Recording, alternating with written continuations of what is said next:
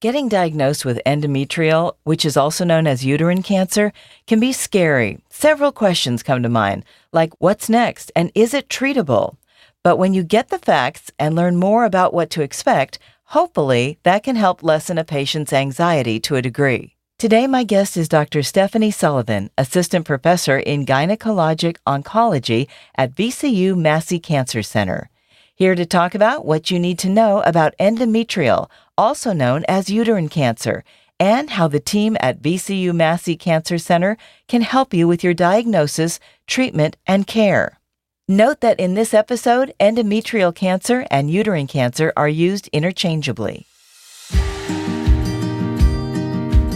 Welcome to Healthy with VCU Health, where experts from VCU Health share their knowledge, cutting-edge research, and the latest innovations to help you achieve optimal health and wellness. Take control of your health. I'm your host, Maggie McKay. Dr. Sullivan, thank you so much for being here today. Let's get right to it and find out if there are certain lifestyle factors that increase your risk of endometrial cancer. Hi, thanks for having me. There are certain lifestyle factors or risk factors that increase endometrial cancer. The biggest one is obesity. So uterine cancer is 3 times more common in women who are overweight or obese than women who are not. Age, certainly being over the age of 50 and over the age of 60, increases your risk for endometrial cancer. And a family history with multiple family members with colon cancer or endometrial cancer may put you at an increased risk for that cancer. Additionally, hormonal therapy, so having extra estrogen with your uterus in place, can increase your risk for cancer. And endometrial cancer is not the same as endometriosis, is it? Correct, it's not the same. Endometriosis is a benign or non-cancerous condition where the inside lining of the uterus gets out into the peritoneal cavity or other areas of the tubes, the ovaries. Endometrial cancer is a cancer or malignant condition of the inside lining of the uterus. Okay, good to know. So uterine cancer, what are the potential symptoms? The most common symptom of uterine cancer is vaginal bleeding. So most women are diagnosed after the age of menopause. And so after the age of menopause, women should not have any bleeding. And it's important to know that the bleeding doesn't have to be a lot. You don't have to have a heavy bleeding or significant, like having a period again. Any bleeding after menopause is not normal and should be evaluated by a doctor. Additionally, women who haven't gone through menopause yet but who have irregular bleeding or heavy periods should also be evaluated by a doctor. So when a person is diagnosed with endometrial cancer, what are the treatment options? So treatment varies depending on the stage of the cancer. The good news is that most endometrial cancer is diagnosed early before it spreads to other areas. And most women, all they need is surgery.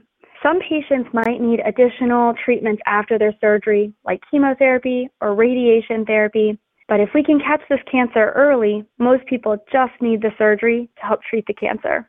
Most surgery is performed with small incisions, so using a minimally invasive technique. Robotics is a minimally invasive tool or a laparoscopic tool that we use for patients to allow a faster recovery, shorter hospital stay, and fewer complications. Sometimes cancer can come back or patients can have a recurrence. In these cases, recurrences or the return of the cancer is treated with chemotherapy, immunotherapy, radiation therapy, or some combination of those treatments. At Massey, we have several clinical trials that allow patients access to the newest and most promising treatments available. Are survival rates the same for women of color? Unfortunately, no. Mortality rates among Black patients is 2 to 3 times higher than that of their white counterparts. Black individuals develop a greater proportion of aggressive subtypes of endometrial cancer and tend to be diagnosed at later stage. At Massey, we're intimately aware of these disparate outcomes and are taking an active role in both researching why the outcomes are different and implementing concrete interventions aimed to elevate the care of Black women. For example, 96% of participants in the research trial for the most effective treatment in recurrent endometrial cancer were white women. We're concerned that this treatment may be less effective in Black women, which is why we opened the only clinical trial dedicated to Black or African American women with recurrent endometrial cancer. Dr. Sullivan, could you talk about what a patient could expect from the VCU Massey Cancer Gynecologic Oncology team? Absolutely. We provide a level of expertise and experience found only at the top 4% of national cancer centers. Our team works with you through every step of your diagnosis, treatment, and survivorship. This is different than some other practices where doctors may only do the surgery. We are your partners in your care and focus on your needs and wants and not just the disease. In addition to a dedicated doctor and nurse, your care team will include a nurse navigator, a social worker and counselor, a nutritionist, and a dedicated clinical trials team to help you with every step of your cancer journey. We provide advanced minimally invasive techniques, including specialized training in robotic surgery, even for the most complicated patients that may have been told that they couldn't get surgery. It sounds like Massey has it all covered. So I think somebody getting that diagnosis, going to Massey, would feel like they're in good hands.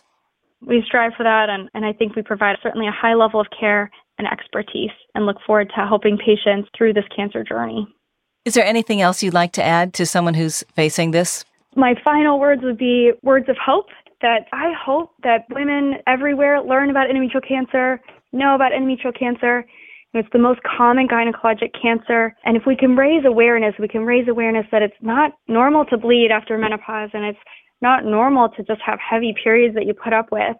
If we can get women talking about this, get women into doctors, we can help catch cancers earlier, cure cancers, and find families that have an increased risk for cancer so that we can work towards eliminating or reducing cancer in women. There's hope with this cancer, and we are here to help you.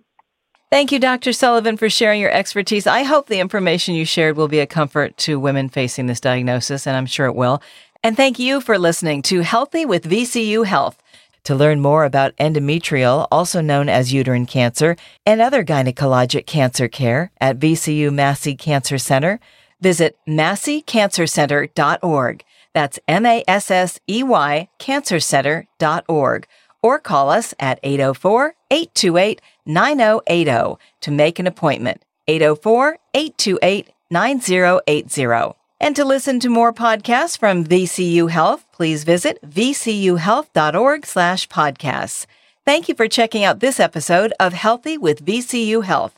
I'm your host, Maggie McKay. Be well.